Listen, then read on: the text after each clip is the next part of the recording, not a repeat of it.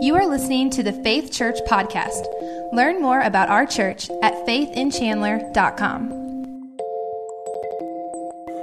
In basketball, you can move around quite a bit without dribbling if you keep your pivot foot. Now, when I played basketball, this was important for me to realize because I was often given the instruction by my coach, Daniel, don't dribble. Don't dribble the ball. I played in the low post, and so he never wanted me to dribble the ball because there was a pretty good chance that some guard would take it from me. So when I had my pivot foot set, I could then move around, make a move to the basket, move around to find someone to pass to. Once that pivot foot is set, you can find a new direction, go to a new place, pass the ball. In the passage of Scripture that we're going to look at today, Paul makes an important pivot. And it's not because he's changing his message or changing his direction, but rather he's going to drive home the application that when we have accepted the truth of the gospel, it changes our lives. It changes who we are. Throughout the beginning of this letter, he's been telling the Galatians, you can't behave your way into a life with Christ. You can't obey the rules and follow the commands and become a Christian. However, he has been telling them that once you have been changed by the gospel, everything will be different about you. Your life will change. You will be a new creation. This is something that Paul had been telling them from the very beginning. In Galatians chapter 2, he says in verses 19 and 20, I died to the law that I might live to God. It's no longer I who live, but Christ who lives in me in this life that I live in the flesh. So what he's already been referring back to, he breaks open for them here in Galatians 5, showing them that when they put their faith and hope in Jesus Christ, that everything about them will change. We don't keep the rules to come to Jesus. But when we come to Jesus Christ in faith, our lives and our actions are transformed. We're completely new in Christ. Our behavior changes because we've been changed. We don't behave our way to change, but when Christ changes us, our lives are different. If we come to Christ and nothing about us changes, what benefit is that? What advantage is that? We come to Christ so that we can be freed from our sin, freed from the laws, free from the brokenness that we find ourselves in. So when we come to Christ, we are changed. And this morning, if you have called yourself a Christian, but there's never been any change in your life, I hope that you'll see in Galatians chapter 5 that God's will for you is that everything is different because everything is made better. In Galatians 5 and verse 13, he's talking to them about their liberty. He's about to get to all these things that come into our lives when we're Christians. But he says, use your liberty not as an occasion for the flesh, but as an occasion to love and serve one another. And the word that he uses for liberty, the word that he refers to this occasion with, it's not just an event, it's an opportunity. And the Greeks who used this original word, they used it to refer to an army base from which you could launch offensive maneuvers. In other words, it was an army base that was near the front, so that from that base, soldiers could go out and take on the enemy and make an advance against the enemy. So what he's saying here is don't use your liberty to live out a life in the flesh, but rather use your liberty to see this change in the world. In 1944, the Allied forces, including USGIs, were marching across Europe, pushing the Germans back. But in the fall of that year, because the front was moving so fast and the Allies were having a hard time making sure that their men were supplied with ammunition and food and reinforcements, the front had gone faster than it could be supplied. In addition, the Germans brought together this great force and pushed their way into the Allied forces' line, and that was the Battle of the Bulge. So through the winter at the end of 44 into the beginning of 45, there was this stall. And the Allied forces made no progress. But once they had recuperated, once they had gotten all of their supplies, they started to push again and push the Germans back into Germany. And they knew that they were going to continue to make this advance. They would have to keep supplying their troops.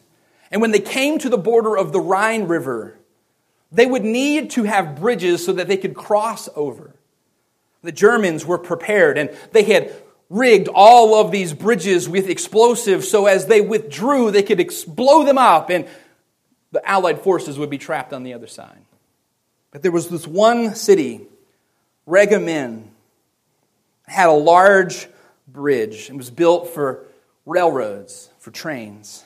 And as the Germans retreated off of the bridge, retreated to the other side of the Rhine, they set off their explosives, but the majority of them never fired off.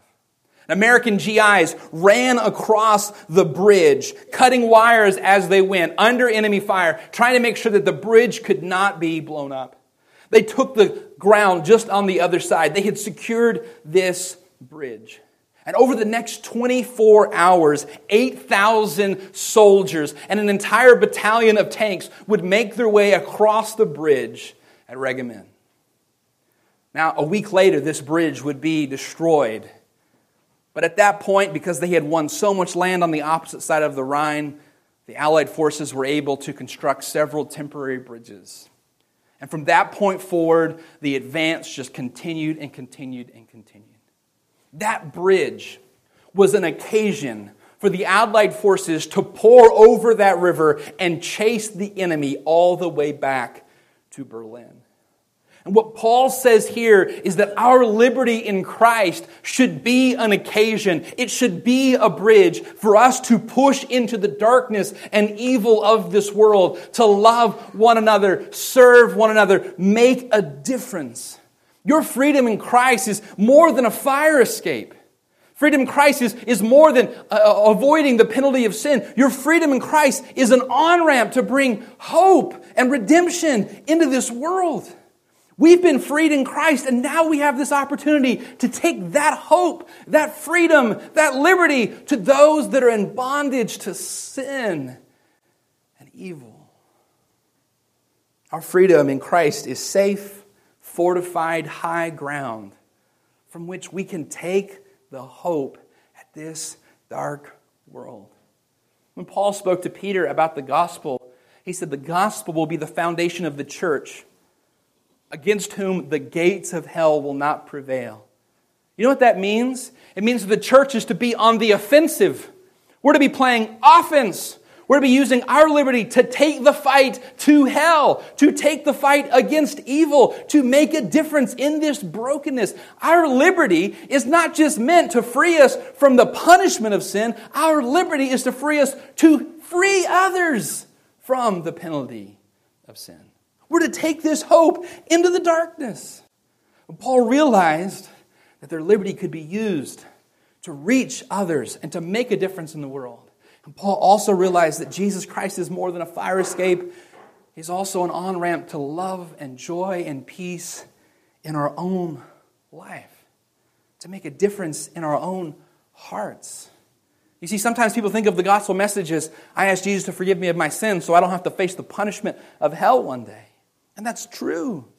But it's so much more than that. Our freedom from sin is so much greater than that. And God wants it to be so much more. God wants us to experience His love, joy, peace. He wants us to take the fight to evil and make a difference here in this world. And so what he sets up here in verse 17 is that there is this war between the spirit and the flesh. He says the flesh lusteth against the spirit. And what that means is the flesh wants what is against what the spirit wants. What the flesh desires is opposite of what the spirit desires. The life of the flesh and the life of the spirit are in exact opposition. So then it ends, verse 17, by saying, so you cannot do the things that you would. The things that you know to be right. The things that you desire to do. Do you ever find yourself watching the news and saying, I just don't understand the world anymore? Why are people doing the things that they're doing? Why are people acting that way? Why are people doing these things to their families? Why are people doing these things to their family and friends? Why? Have you ever had a moment where you've looked in the mirror and said, why do you do the things that you do? Why are you the way that you are? Why are you this way? You know why? You know why people do things that make no sense? Do things that hurt the people that they love? You know why we do things that are destructive? It's because what the flesh wants is opposite of what the Spirit wants. What my nature wants, what my sinful nature wants, is opposite of what God wants. How is it that we do these things that don't make any sense?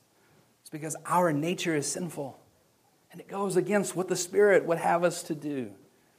When Jesus walked among us, the Gospels tell us of several instances where he comes in contact with someone who is demon-possessed. And we see this common trait among people that were demon-possessed. They would hurt themselves. The maniac of Gadara is this guy who lived in the tombs. He would terrify everyone who lived in the nearby village, but in the night he would call out and scream out and cut himself with sharp rocks. There was this one child that had been demon-possessed that would throw himself in the fire. Why? Because evil wishes to bring destruction to us. Those are extreme examples of evil having great influence in someone's life. But every sin seeks to do harm to us. Sin always escalates, and sin always brings harm to ourselves and to others. It wants what is opposite of what God wants for us. God wants the best for us. Sin wants the worst for us. You find yourself engaging in self-destructive behavior, and it almost seems natural. It's because it is. Because it's in our nature to do wrong. And so Paul says, what the Spirit desires is opposite from what the flesh desires. And he says, when the flesh rules, the works of the flesh are obvious. And he gives us that long list that we read earlier. Adultery, fornication, uncleanness, lasciviousness. All of those things are harmful to us and harmful to others. Now here's what the world will tell you. Hey, that's natural. It's natural. What's the big deal, Pastor Daniel? It's natural. There's a lot of things that are natural that are no good. No good at all.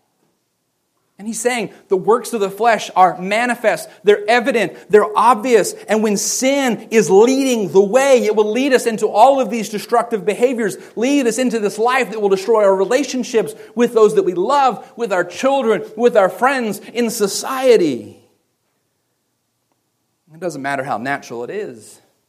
It leads to destruction. It leads to heartache. And Paul's argument is not that it's unnatural. In fact, he says it's natural. Paul's argument is the origin of these works is the flesh, and the destination or the end is destruction. If we just follow what the flesh wants, it will end in destruction. It will end in heartache. It will end in pain. Verse 15, he says, be careful that you don't devour one another. In verse 26, he warns of provoking one another and strife and envy. Why? Because fornication and adultery and partying and living in excess and dabbling in the spirit world, it all leans to that. To devouring one another. To envy and jealousy and heartache. That's where it leads. He said that's what the flesh wants. And that's where the flesh will lead us. But in the Holy Spirit, in the presence of the Spirit, in life with the Spirit, it's all different. It's in opposition. It goes in the opposite direction. Whereas those actions that are derived from the flesh end in destructive behavior, those things that originate in the Spirit in constructive behavior, in joy and peace and love and gentleness. Sin originates in our flesh, and its end is destruction. Virtues originate in the Spirit and result in life. So he says in verse 18, if you're led by the Spirit, there are all these wonderful things that pop up in your life. Against such there is no law. He calls them fruits of the Spirit. Let's read them again.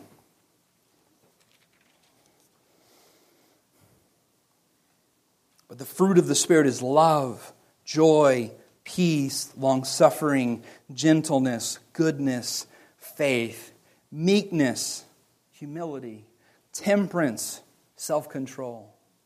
Against such there is no law. What does that mean, against such there is no law? There is no one who would say, yeah, I don't know if we want a lot of love in our town. If we could outlaw love, that would be great, because we don't want that. There's no one who would say, hey, there's people around here who are just too humble. We need a lot more pride and arrogance, so we're going to outlaw humility. Nobody's saying, whoa, there's just way too much self-control. We're going to outlaw stuff. No, these are all good things. Everybody wants these things in their life.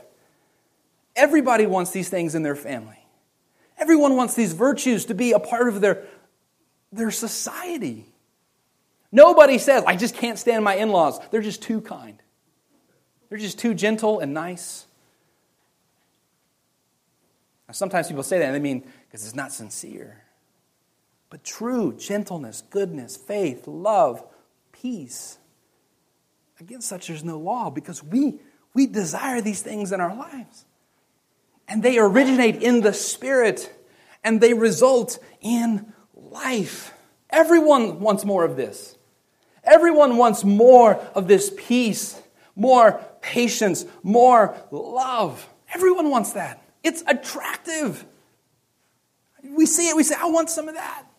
I grew up in a context where we went to a Christian school. You had to dress a certain way. You had to do certain things. You weren't allowed to listen to this or that. And I remember a teacher telling me, well, when the world sees that there's something different about us, they'll want to be a part of that. And I kept thinking all I'm getting is weird looks by being different. His point was not that we're peculiar and that we're weird, but when they see that the fruit of the Spirit crops up in us, they see the love and joy that we have. Malcolm Gladwell is this really famous author. He's written several bestsellers. His family is Mennonite. He didn't grow up Mennonite. His father and his mother didn't grow up Mennonite. But they lived in Canada, and his father heard about a group of Mennonites that were going to do a barn raising. Someone in their community had lost their barn to a fire. And so they all came together to work together to build this barn. And Gladwell's father wanted to see this happen. He wanted to watch them raise a barn in a day. And so he went to watch, and the people said, you want to help? Would you like to participate? And he helped, and then they broke for lunch, and they said, would you like to eat lunch with us? And what he saw among that group of people were these fruits of the Spirit, that they loved one another, that they were gentle towards one another, that they were generous, that they were good, that they were patient with one another. And that was attractive. And when we have these fruits of the Spirit, there's no one who says, I don't want any of that. No, it's good stuff. Everybody wants that. Every dish, it seems like, even the dishes that I think are the best, you'll find one crazy person who doesn't like that, right? Lincoln doesn't like strawberries. We're going to have him checked out. I don't know what's going on with him. Strawberries, everybody likes strawberries. And Lincoln even thinks that he likes strawberries. He'll say, yeah, I like strawberries. You give him, he'll eat it and go, I don't like that, and he'll spit it out. I mean, even the best stuff in this life, there are some people that don't like it. I've met people who don't like coffee. I don't know what's wrong with them. The things that you enjoy in this life, you can probably find at least one person who doesn't like it or enjoy it. But everyone wants more love in their life. Everyone wants greater joy and peace. Paul says, against these things, there is no law. They're all good things that we want. And here's what's great about all this. Life in the Spirit is not only beneficial for us, it's enjoyable. Life in the Spirit not only leads us away from destruction and towards life, it's fun. Life in the Spirit is beneficial and enjoyable. And when we walk with Christ, when we have the Holy Spirit's presence in our lives, our life is not a series of have-tos, but get-tos. I don't have to be at church this morning. I get to be at church this morning. I didn't have to be at church on Labor Day weekend. I got to be in church on Labor Day weekend. I preach at the jail on a regular basis. I had a guy say to me, why do you do that? You want to know a secret? Because I like it. Because it's fun. It's enjoyable. Now, hearing the clang of the door behind me is not enjoyable. The smell of the jail is not enjoyable. But taking the message of the gospel, this life-changing message of God's grace, and sharing it with people who want to hear it, who are in a moment where they're ready to listen. Man, I love that. I don't have to go preach at the jail. I get to.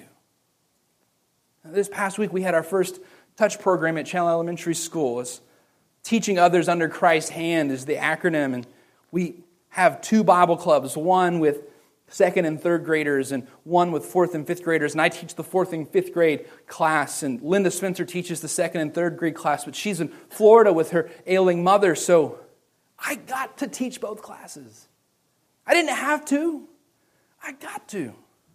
I got to talk about our God who is eternal, has no beginning and no end. And because He's a God with no beginning and no end, He can give us mercy without end. I got to talk about that with 70 elementary school students. That's a get to, not a have to.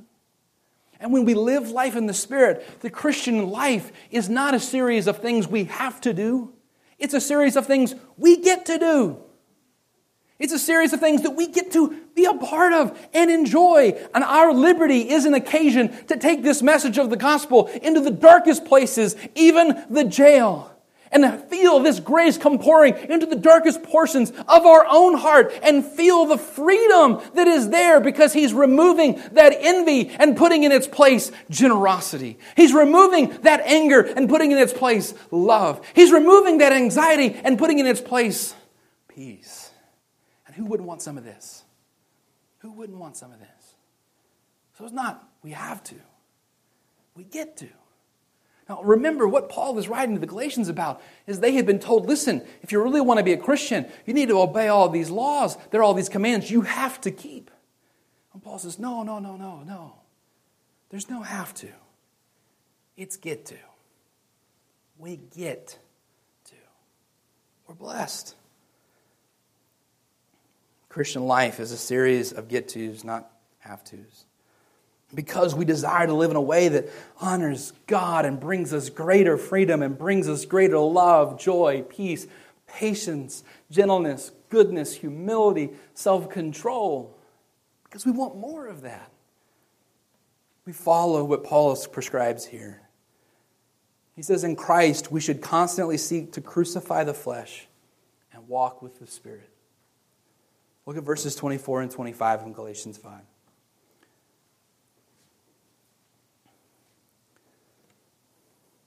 They that are Christ have crucified the flesh with the affections and lusts. If we live in the Spirit, let us also walk in the Spirit. Paul uses this word crucify for the flesh. And he uses a term that they would have been familiar with, and it was a term of putting it to death without mercy. When Jesus suffered and died on the cross, He suffered the most painful form of execution known to man in that time. It was the most difficult experience. And Paul says that's what we should do to our flesh. Every little desire and lust that this flesh has, as natural as it may be, put it to death. Turn your back on the flesh so that you can walk with the Spirit. Put the flesh to death so that you can walk with the Spirit. Turn your back on your natural lusts, passions, and desires so you can follow after what the Spirit wishes to provide. See, Pastor, that sounds pretty violent and pretty serious. It is.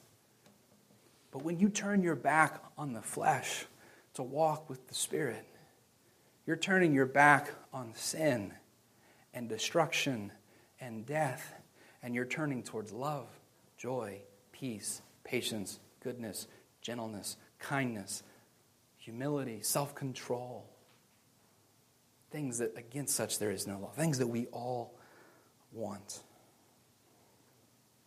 Walk with the Spirit Verse 18, he says, be led by the Spirit. In verses 16 and 25, he talks about being in the Spirit. Paul says, if we live in the Spirit, let's keep in step with the Spirit. Let's follow the work of the Spirit in our lives.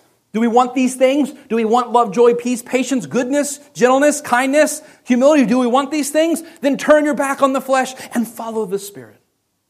Follow the Spirit.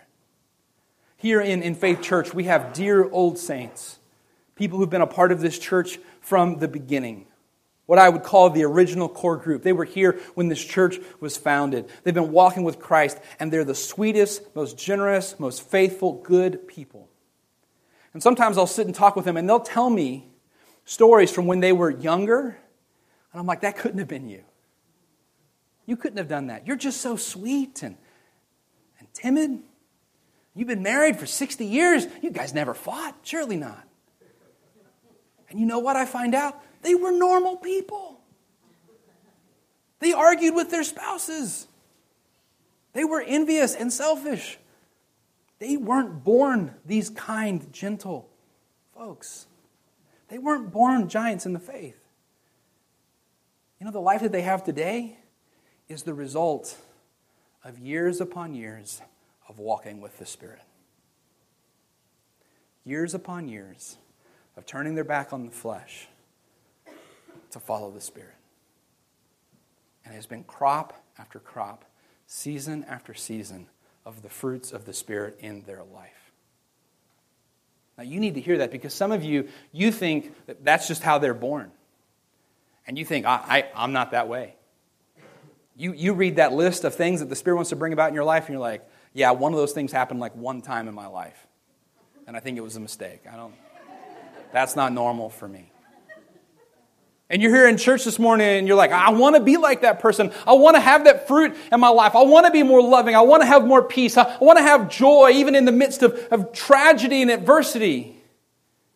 So you say, I'm going to do it. I'm going to get my act together. What have we been saying all throughout Galatians? The way to get your act together is not to get your act together. The way to get your act together is to hand it over to Jesus. See, here's what some of you are trying to do. You're trying to become that tree that bears that fruit. You say, I want some of that fruit in my life. It looks great, but I'm not producing it. So I'm going to really try hard to be more loving.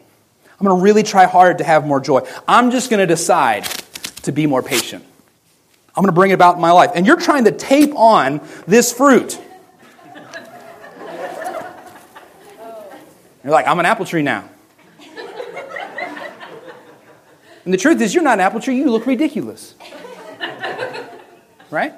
Because the way that you get an apple tree is not that you take it and you Band-Aid these things onto your life. It's not that I'm going to have a sure will. I'm going to give it my all, my best, and I'm going to be more kind, and I'm going to be more humble. No. How does it happen? The Spirit comes into your life. And the fruit of the Spirit in your life is love, joy, peace, patience, gentleness, goodness, kindness, humility, self-control. See, when He comes into your life, He brings these things about. And you can't force it. Because if you force it, it's fake. It's pretend. It's you putting on an act. And it might work for a little while. And you might do a better job of taping on these fruits than I do. But eventually that's going to rot and die. And another season is going to come. There's not going to be any fruit. How do we have these things in our life? It's not because we decide to. It's because we open our hearts and lives to Jesus Christ. And when we have put our hope and faith in Christ, He blesses us with His Spirit. And the evidence of the Spirit being in our life are these fruits. The way to get apples off of an apple tree is to plant an apple seed. And the way to get these fruits in your life is to plant the gospel in your heart. So the first step you need to make this morning is make sure it's real. Have you accepted Christ's forgiveness in your life? And if you've accepted Christ into your heart and life, the Spirit is present and He's doing this work. And now all that's needed is to stay out of his way and give him time to do a great work. Recently, Nicole and I did some landscaping at our house. And I sent a picture to my grandmother. My grandmother, she's one of those people that when you drive past her house, you can tell from the street that she loves her flowers. It's just beautiful. So I sent a picture of our little bit of landscaping, our 9 plants that we put out to my grandmother. She said, "That looks great, Daniel. What kind of plants did you put out?" And I was honest. I said, "Whatever was on the clearance at Lowe's." And she said, "Daniel, are those annuals or perennials?" And I checked and I said, they're perennials, Grandma. She said, "Good, because annuals just that year, and then it's gone. But perennials will come back season after season." And maybe you're here and you're trying to get your life together and you're trying to get your act together and you're trying to be kinder and more humble. And you might go a while on that. But the fruit of the Spirit is perennial. It comes back season after season. And the Spirit does this ongoing work in our lives. And He brings about this fruit: love, joy, peace, patience, gentleness, goodness, faithfulness, humility, self-control. Against such there is no law. And if you'd like some more of that in your life, year after year, season after season, in good seasons and in bad seasons, give your life over to Christ. Welcome His work in your heart. Let's bow our heads for a word of prayer.